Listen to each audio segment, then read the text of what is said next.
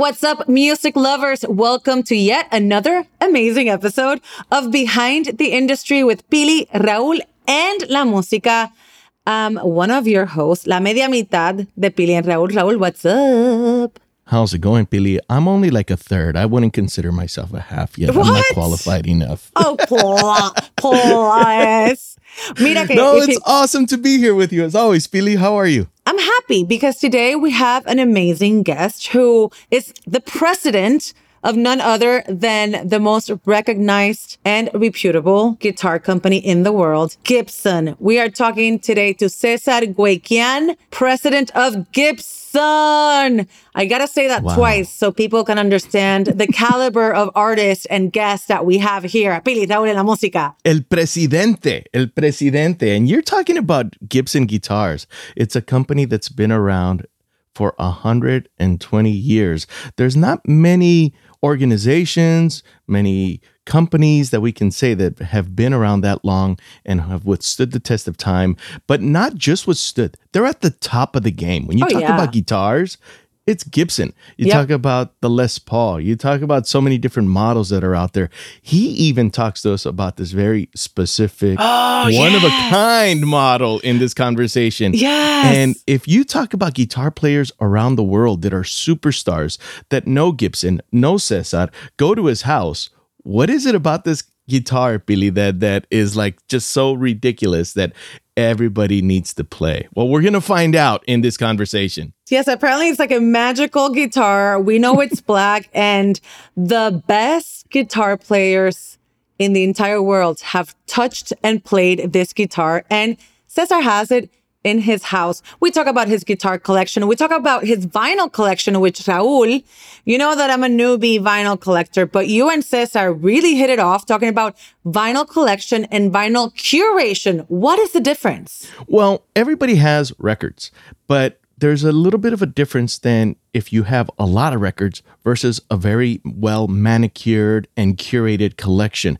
You have a lot of great records, Billy. So your collection is like handpicked. These are the songs, these are the records that you want to keep, that mean something to you. Yes. In my years of being in the radio and DJing and getting promo copies, I have a lot of records, but not every record I would consider part of my collection. I don't know if that exactly makes sense, but it's the idea that every record that you have means something, and it's a keeper. You know, it's not just a junk record that you got as a promo copy, or maybe you picked up in like a bin of used records that you just have all kinds of junk. No, these are records that you thought of getting this record. Right. There's something special about that record in your life. Okay. Totally. That's good. Yeah. So yes, you guys geek out around that about vinyl, but his story, Raúl, is so inspiring. Cesar was born in Argentina to an Armenian family. He comes from very humble backgrounds, and this little muchachito from Argentina who just loved to play the guitar ended up being the president of Gibson. Like I said, the most recognizable guitar brand ever in the entire world. So Cesar is extremely busy. We're very fortunate to have him on this episode. So please enjoy this Behind the Industry of Pili, Raúl, en la música with El presidente Cesar Guequian.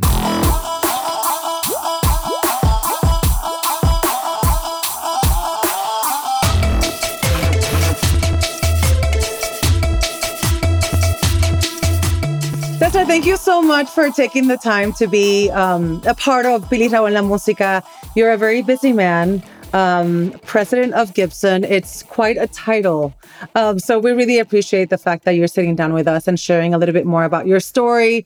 For all those music lovers that are listening to us, I'm sure they're quite interested in what you are up to and what Gibson is up to as well. So when and how did your obsession with guitars begin, if you remember?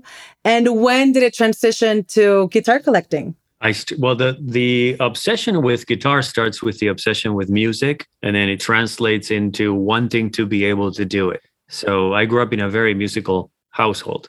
My parents, particularly my father, was always playing music, and he had a very big vinyl record collection. And so I would always go and look at what was in there. Was it bigger than Raul's? Do you see Raul's back there in the background? Raul has like thousands and thousands. No. Well, probably was close to 800 to 1,000 records. Nice. And so there was a lot. There's something about curated collections that is, I have a lot because there just a lot comes through. But when you have like a detailed curated collection that somebody really like took the time to buy like this record or that album, that's when those collections are absolutely beautiful. So I can only imagine your dad's collection. Yeah, he bought every single piece. It was nothing, he was not in the industry. So not in the music industry. So every record he had, he purchased. So it was really about going through that and being intrigued by if he was playing something that I liked, okay, what is that? Or if there were things in the collection that he didn't play but caught my attention, particularly because of the artwork of the covers, then I would want to play it and see what that sounded like.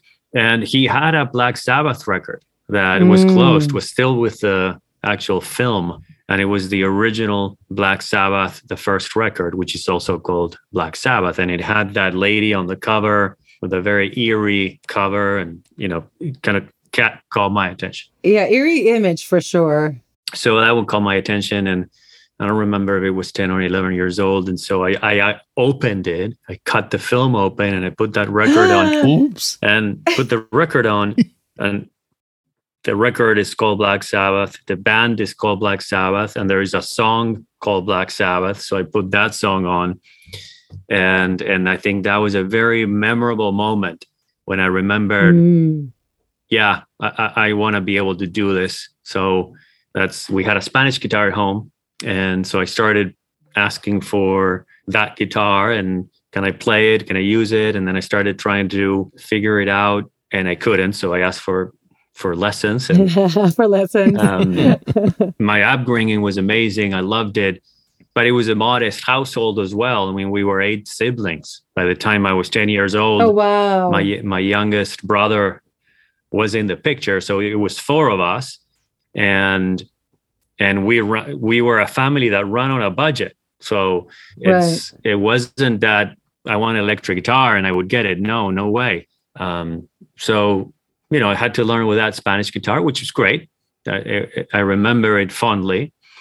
And it just didn't really sound like Black Sabbath. It didn't sound like Black Sabbath. And if my mom was able to get me guitar lessons at a place where there was a guitar professor that would have lessons with multiple students. And that was my only guitar teacher I ever had. Oh, wow. For a few years until he moved to Spain. He was not only a guitar teacher, but he was a performer and a luthier. Mm-hmm. And he moved to Spain both to perform and to make guitars there. Oh, wow. Spanish guitars.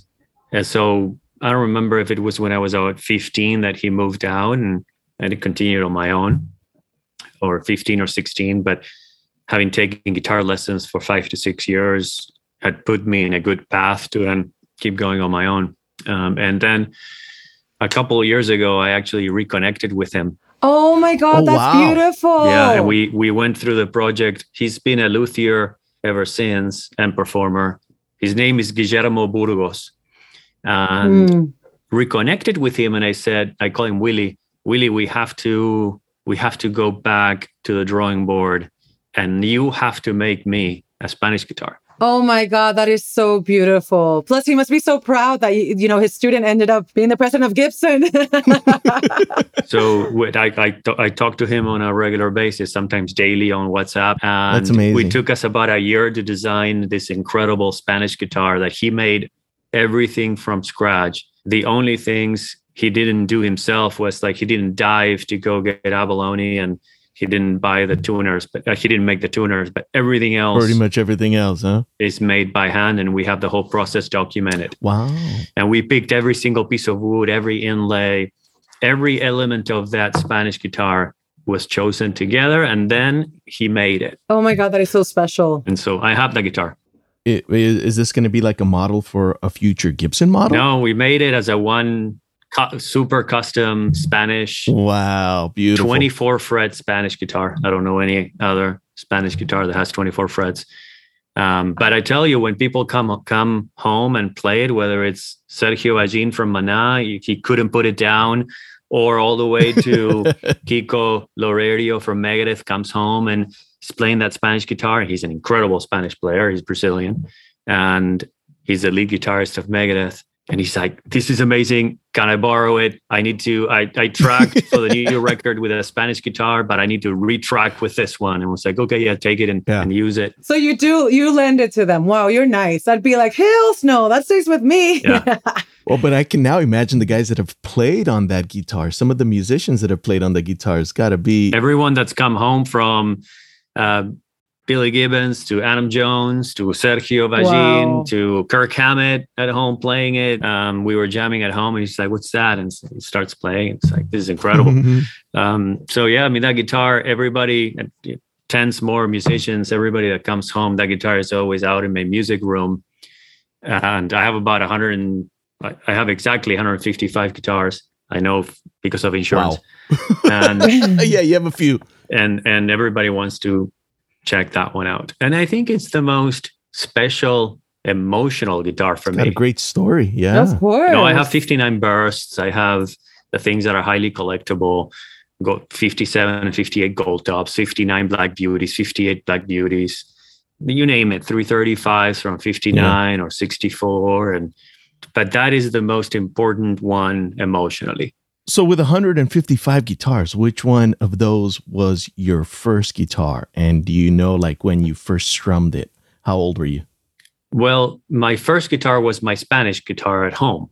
Oh, your first Gibson guitar, though, that's specifically you. My first Gibson was a Les Paul, and I couldn't afford a Gibson when there was a process of getting to that first Les Paul, because I remember I played tennis growing up, so cool. We all did. We Billy all and do. I as well. Yeah. Yeah. We keep saying that we're going to do a Pirita en la Música tournament one day. Yeah. So Cesar, now we know we'll include you. I'd love to be there. Yes, yeah. We're compiling the players. Who else do we have? I think we have Nan Pavasico, and we have a few others that. Yeah, there's a few. There's a few. So now you're in the tournament. Yeah, we should do it. So I remember I was 13 years old and I won couple $100 playing tennis, and I was in Miami, and I went to the guitar store, don't remember the name, and I wanted, there was a black Les Paul Standard on the wall, and that's the guitar I wanted, and I think I had $700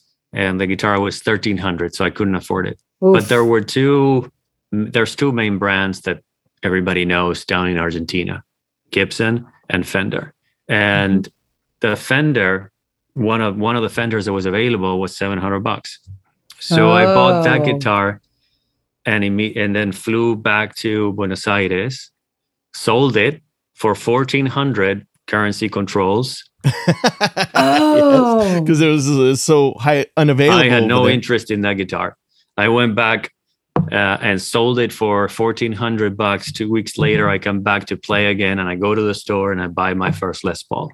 Oh my God. Awesome. What a story. That's awesome. Wow. I mean, obviously, you have a business and financial background, and obviously you were born with that, because look at the way that you were thinking at such a young age. And on top of that, obviously you're a musician and you're obsessed with music and with guitars. There's a lot of different parts of your brain that are working there, and they're activated differently because one's creative and the other one's more, logistical, admin. How do they complement each other? I don't know how, but they do. I couldn't answer the how do I feel that happening in my head, but I know it does. And it makes me ask questions or ask them differently, or use a different filter when I want to pursue something and rally people behind our cause. And so, I always think about keeping that alive and keeping my artistic and music side always learning. For example, throughout COVID, I said, all right, maybe I'll now that I have the opportunity, I'll spend a little bit more time at home learning something new. And so I used that opportunity to learn how to play piano. And so that that also triggered a different way of thinking and approaching that keyboard. And I really got into it, got up, started learning. My kids were learning. So I said, I'm going to use the same teacher they're learning with. And then I went down the rabbit hole and I bought a Steinway and now I'm really into piano as well. And now you have 155 pianos. Yeah. Well, the piano is it has a story. It's actually a piano from 1928. Wow. And so if you think about it, it's been making music since. And it's a rosewood, I guess they call it the M, whatever. It's like a baby grand. The one model slightly bigger than the baby grand. But it's been making music since 1928, and it's rosewood. And so we had it all refinished at Steinway, but preserving the original board and replacing everything on the board that needed to be replaced, so that it's the original wood. But it's refinished, so it looks like a new piano, but it's from 1928. So I love those stories. Anyway, I digressed. My point with your question is, I try to keep learning. Adam Jones from Tool challenged me to learn one of their songs that has triplets inside of each one of the bars. And the right hand is always playing the triplets all the time, while the left hand is doing other things. And it's one of the it's one of the most amazing and beautiful songs, but it's one of those strange songs from Tool that is not on an odd time signature. It's not on sevens or nines or anything crazy. It's actually on fours, but because the anchor note changes every bar, you think it's changing time signature, and then he's doing triplets inside of each one of the bars. So I was with him when they played the headline Bonnaroo, and he was giving me a little bit of a tutorial on how to play. It's called Wings for Marie, the song. And so when he throws something like that at me, that's it. I'm gonna work on it until I get it. And so I like those challenges of learning different things and complex songs, not because they're complex. I've always loved Tool from when I was young, but because everything they do is very memorable. It's almost like they're the modern Pink Floyd, and I always loved Pink Floyd. So I like to keep my sort of creative side and artistic side always going, and using moments at night when I might have time to do that and go learn something new until I get it. And then I go learn something new until I get it. Well, we've talked about this now then a little bit, because your attention to detail is pretty amazing. I mean, down to the one-off Spanish guitar and to your work ethic and the way you kind of really embrace a challenge. But, there's this work ethic also in kind of the hand craftsmanship, and specifically with guitars. But how do you incorporate this into your kind of day-to-day mentality at work? The attention to detail to me is incredibly important. I think when I look at from how we work with an artist, how we go about generating content, and what we do through Gibson TV, which is our network, or how we curate what we're going to do at every stage, it becomes a project that we are always in pursuit of the best we can. Perfection is never something we're never going to achieve it, but if we use it as an objective, sure, you always aspire, then the output is great, right? So we create all the best conditions around each one of the projects for the project to be a successful one in the eyes of our fans. And basically the message I give the teams is, think about this project as that's what we do. If we're gonna do something around Kramer or something around Epiphone or Gibson, what if that was the only thing we had? That was our business, was that. We're making a piece of content, or we're launching a new guitar, or in our, we call them crafteries, the people that are making them. That's all you do. That's a single model. That's what you do. That's our business. Forget about everything else we have. What would you do differently? And the same is the case with our brands, how we approach them, with our collections, with our guitars. The brief is the same. We're working on a record. Okay. If we don't have, we're Gibson Records, but we don't have Gibson. We don't make guitars. We don't have Mesa Boogie making amplifiers. We don't have Kramer. All we have is a label called Gibson Records. Would you be doing what you're doing the same way? And if the answer is no, we got to make the right changes to make sure we create the best conditions for success of that record under that label, as if it were the only thing we had. Do you try to convert non-Gibson users? That's a natural thing that will never go away. If I see somebody playing a different instrument, I'll say, you could achieve that and sound even better with this Gibson. So I take it that's a yes. But I have Fenders in my collection. Vintage. I don't have new ones, but I do have vintage ones in my collection, and I'm very respectful of the choices of our artists. And when they have in their minds, they have a sound they're looking for, and they want to pursue that sound with a guitar that's not a Gibson.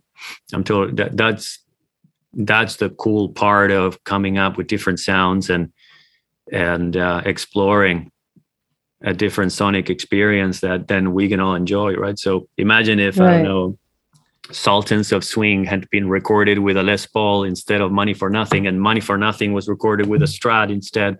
It would be very different, right? So that's the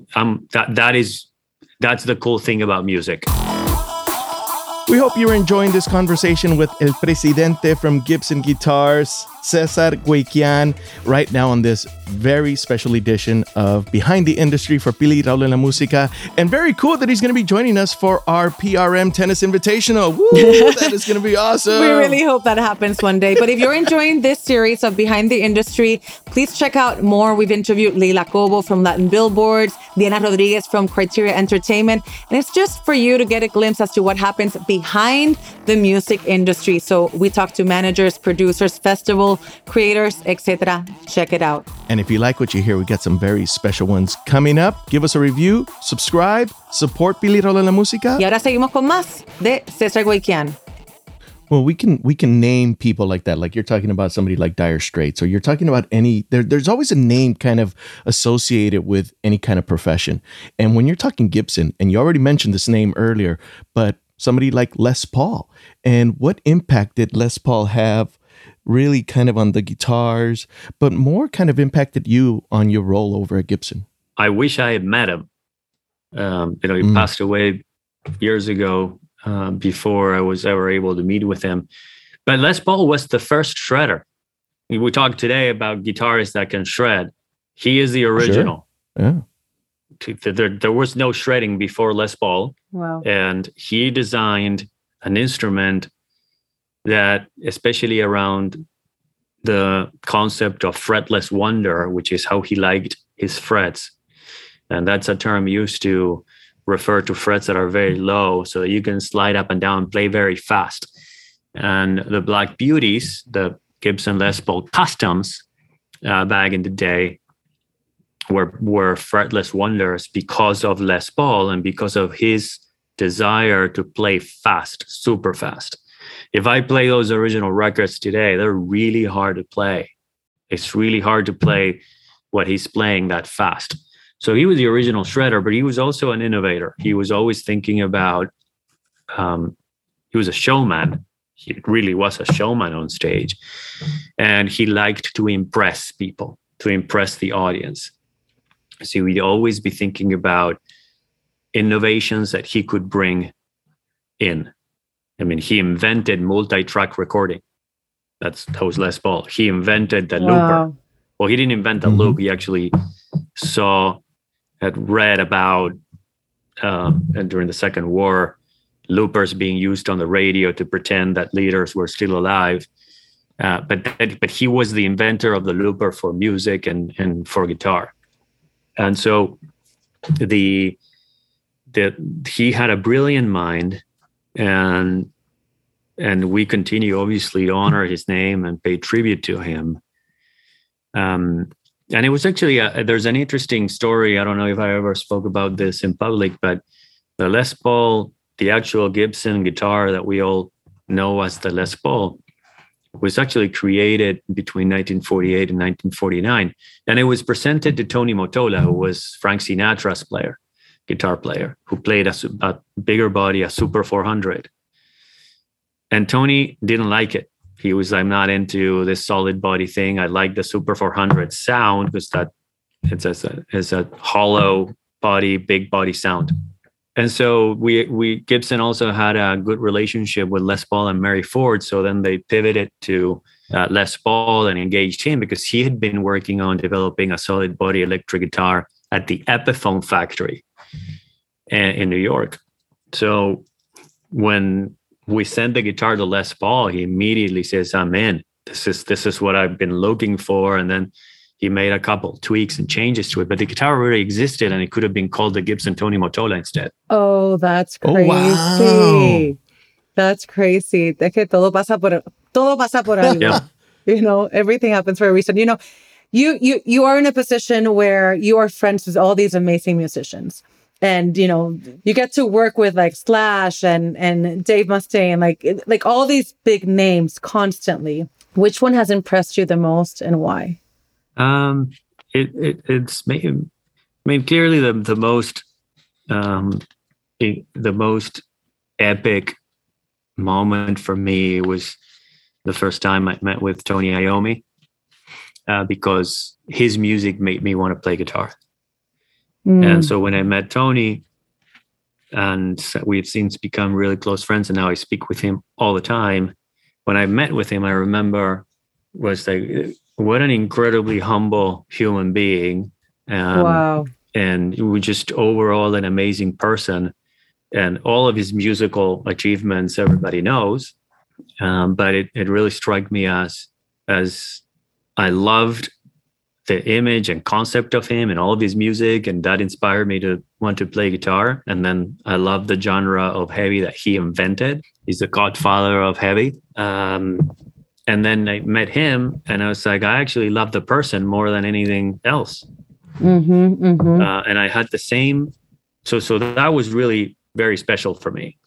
That kind of full circle back to what made me want to play. Right. I was going to say it's like full circle. But then I met, then obviously meeting Slash, and man, he is the same. He's like the person. He's an amazing human being. Beyond all his achievements as an artist, just an incredible human being. So thoughtful and always engaged and nerding out about guitars. Yeah. And a thought partner, it's like you might call me and ask, what do you think about this or that? And I might call him and ask him the same. And he's, and I love the artists that are like that, whether it's Adam Jones from Tool or Kirk Hammett or Dave Mustaine, you mentioned, Sergio and Fer from Maná. I just played at the Forum with them 2 weeks ago.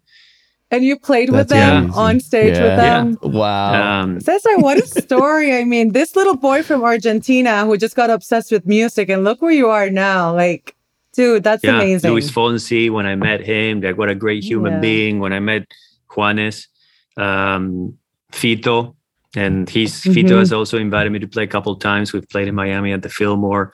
Like, I mean, I'm sure it's an Argentinian. That's like, just like this, wow. I love the person, I fall in love with a person. And if I don't fall in love with a person and I think they're not good people, then we don't work with them. Then they don't get Gibsons. They don't Very get simple. They don't get to work with us. I've got this always on. Yeah. Well, since this is an audio podcast, can you say what that little plaque I have a plaque here that says we have a no dickhead policy. And so, amen. I like the don't fuck it up one too. Yeah. That's standing out for me. Mm-hmm. Yep. So, well, man, I mean, I was going to ask you this a little while ago, but playing that first Gibson guitar back in the day as a 13 or 14-year-old, and what would you tell that young man back then? Wow. Now with what your role is now, what would you tell that young Cesar?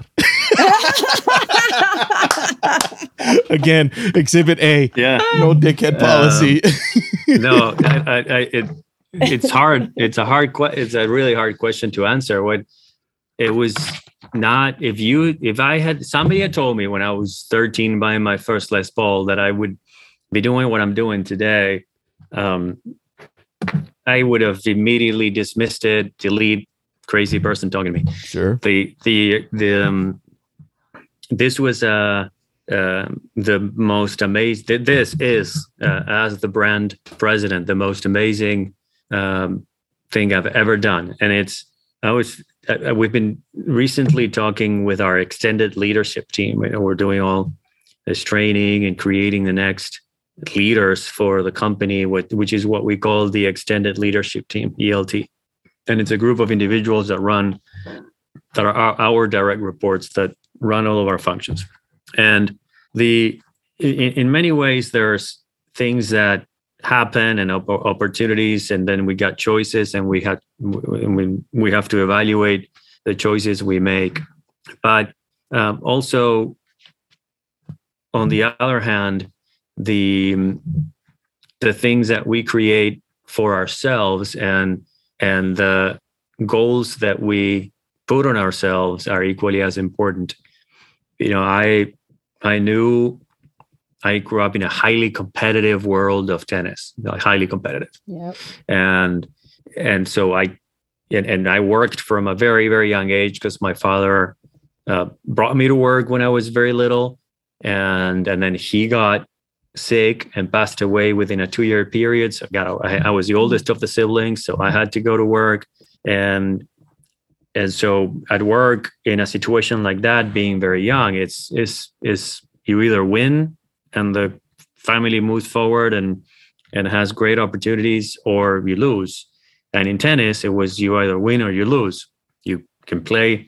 There's no gray area. There is no second place losing a final, right? So it was that environment. And then I grew up in a private, in sort of this world of pretty aggressive work environments with long hours and sleeping in the office, and until I was able to grow professionally and be able to lead a team, and then be able to lead a group, and then be able to lead people globally, and then having the chance to set up my own business. And so today here at Gibson, having had the opportunity to acquire the company because I came in through the ownership group, and doing a takeover of a company that had put itself in an obstacle course. It was self-inflicted. Right. Having the chance to do that, it is the dream come true. It's where I found not only music and not only guitars, but always Gibson for me. And now having a chance to do a takeover of the company, bringing the right group in place.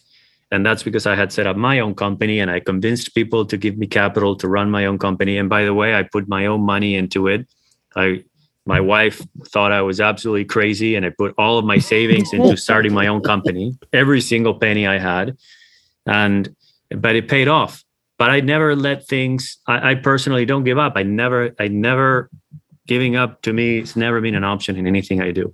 Well, and you, like you said previously, you like challenges. So you walked into a very unestablished name that was facing a very challenging time.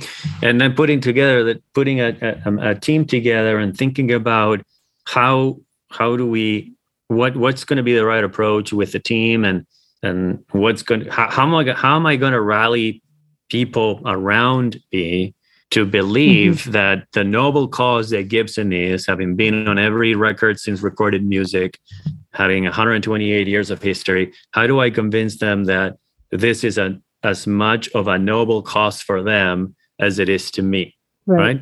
And getting everybody motivated and inspired to do it together so that we can become the most relevant company in music.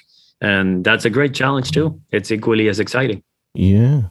I mean, you're always aspiring for that kind of perfectionism. You mentioned that earlier. Obviously, it's unattainable, but the more and more you push forward, the better you're going to be in the long run. And there's a certain expectation, and how do you manage that? Whether it's from employees, whether it's the artists that you're dealing with. I mean, now you're getting into the land of egos and how you manage those different personalities, whether it's at work or relationships.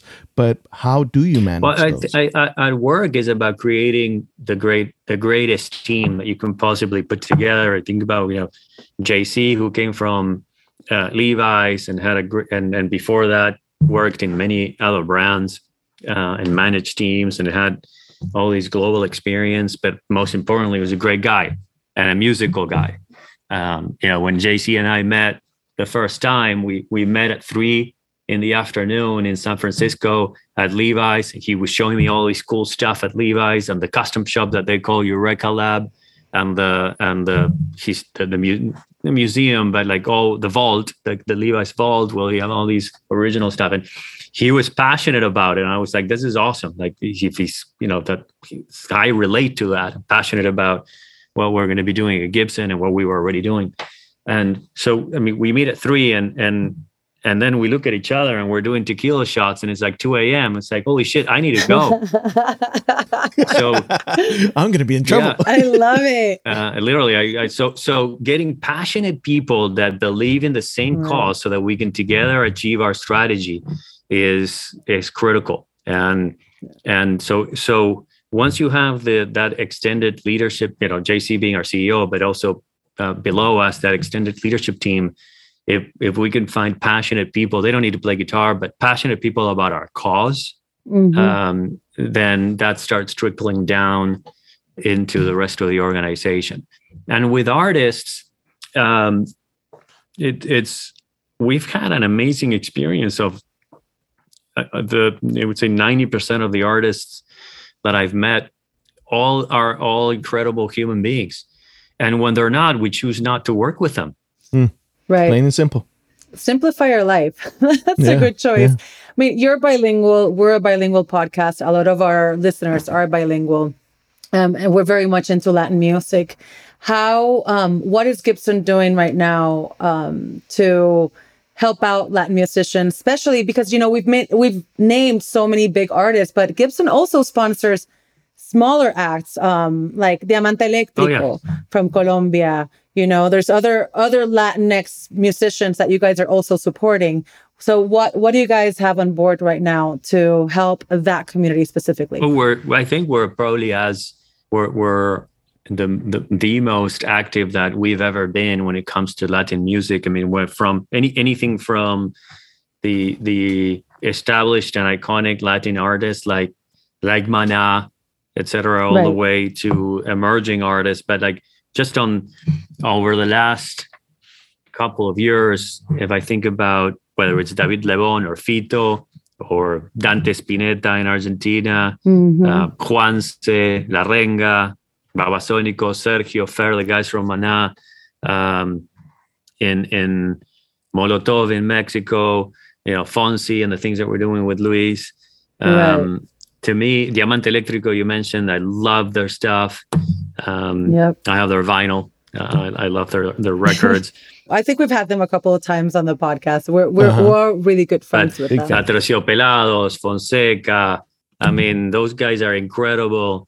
Andrés Cepeda, Gianmarco. But do you think this has to do with because you're Latin and you understand the Latin market? I think so. I think having somebody that and it's not about me, the person, but it's about having somebody that understands and appreciates the fact that Latin music is not just played locally in the countries. It's been spreading around the world and becoming. If you just look at the tours that are happening in the U.S. alone of Latin American musicians, including Spanish musicians, that are selling out everywhere around the United States as well. The music, the Latin music, Latin sounds, the Latin percussion, is used in so many genres of music, and the musicians are as incredible as anyone else. They're just incredible musicians. They're writing incredible music, and so.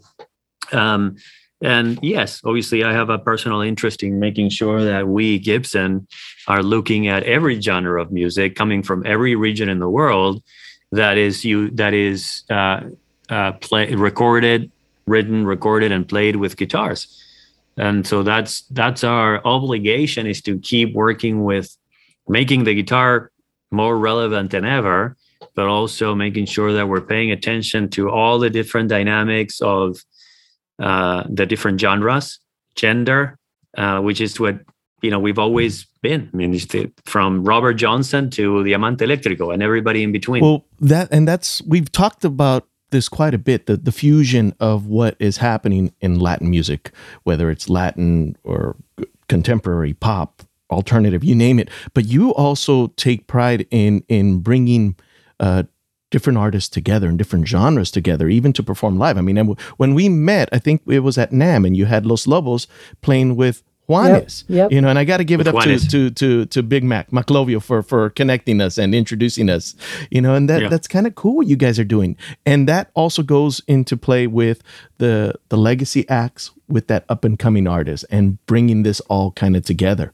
And that's the beautiful thing about Gibson. Yeah, and Juan got to record a song for the Metallica tribute Black album, where they had so many bands come in and play their songs. And he was so excited about it because, for those who don't know, which I'm sure everybody knows by now, but Juanes is a big metalhead. Yeah. Well, I remember when he did Rock al Parque playing Seek and Destroy with that Gibson Flying V. I mean, he loves heavy metal. But also he's probably a perfect example of somebody that has such an open mind about music. Right. And is willing to can do everything, willing to explore different things, different sounds, essentially different genres of music inside of his own persona. So Cesar, as a last question, why do you think Gibson makes the best guitars? Well, the methods that we continue to use today date all the way back to Orville Gibson in 1894, when he started making guitars. And Orville had one objective, and then he had ways to get there. And his number one objective was that everything that he used in making a guitar was in service to sound. And we continue to use that today. So there could be ways of doing things faster and cutting corners and changing it. Saving money. We don't do that. Every method and everything that goes into the guitar is in service to sound, which was Orville's original objective. And our guitars are made the same way. They're crafted by hand. They're made in the all Gibson guitars are made in the United States, employing the same methods, using nitro lacquer with set necks, with a lot of beautification going into them, using the best tone woods that we can find around the world. And that all makes into the instrument becoming a tuning fork, and everything resonates and everything produces sound. And that's what we continue to do today. We're obsessed with that. And I love the fact that you guys are also like expanding with Gibson TV, also your Gibson showrooms. Like both Raul and I have been able to see in such a beautiful, intimate setting, a bunch of great bands in your Gibson showrooms in LA, for example. So it's a whole community, it's a whole world that involves Gibson, and it's all por la música. So we appreciate that. Everything we do, whether it's Gibson TV or the events that you mentioned around the world that we do in our showrooms, Gibson Records, everything is in service to music made with guitars. Amen. Yes, and there's that connection to not just those musicians and people making the product, but really the fans that appreciate the music. So we appreciate what you do, man. And thank you for what you do, for what Gibson does, and really for what you guys do for the music community. And congratulations on an amazing journey. I feel so inspired after this. I'm like, wow, what a story. Thanks for sharing it with us. Thank you guys for having me. I'm always excited to talk about music, about guitars, and about Gibson. And obviously this that is going to be maybe heard by our Latin community of friends is something 100%. That is obviously very close to my heart. So it's great to be here. Claro que sí. Well, thanks for not canceling. Yeah, exactly. When I saw what it was, I was like, no, I'm definitely doing it. Don't listen to, what's his name, Jordan? Yeah. No, Jordan put it on my schedule. I was like, no, I'm done. Okay. He kept it on. Thank you, Jordan. Thank you, Jordan. Yeah. Thank you, Jordan. Okay. Yes, we love Jordan. She knew that I would want to do it. Yeah. And we'll see you on the tennis court for Yeah. sure. Very, very soon. See? Or hopefully in one of the Gibson showrooms. Yeah, absolutely. Dale. And that is the end. Thank you so much for listening to Behind the Industry with Cesar Goiquian. Thank you, Cesar, and thank you to the Gibson team for always supporting our music. We've actually done live events from the Gibson showroom. Big fans of everything Gibson does, and we just feel fortunate that they're part of the Pili Raul en la Música family. And I love the conversation that we had with him. And a company such as Gibson that is just so well respected, but a person of this caliber who is really paying attention to Latin music, Latin artists, the genres, also really a focus on gender and really to keep the guitar relevant into the future. It was great to hear such a wonderful conversation. So thanks again to Cesar. Amazing, inspirational story. Thank you, Cesar, again. And thank you for listening to Pili Raul en la Música. Make sure to check us out on all social media platforms under Pili Raul en la Música. Rate us, comment on us, give us all the love. You know what we want? We want a 5-star review, though. Make that happen for us, por 5 favor. estrellas, 5 estrellas, 5 estrellas. All right, Raul, I will see you very soon. Bye-bye, Pili. Bye, guys. Thank you. Bye.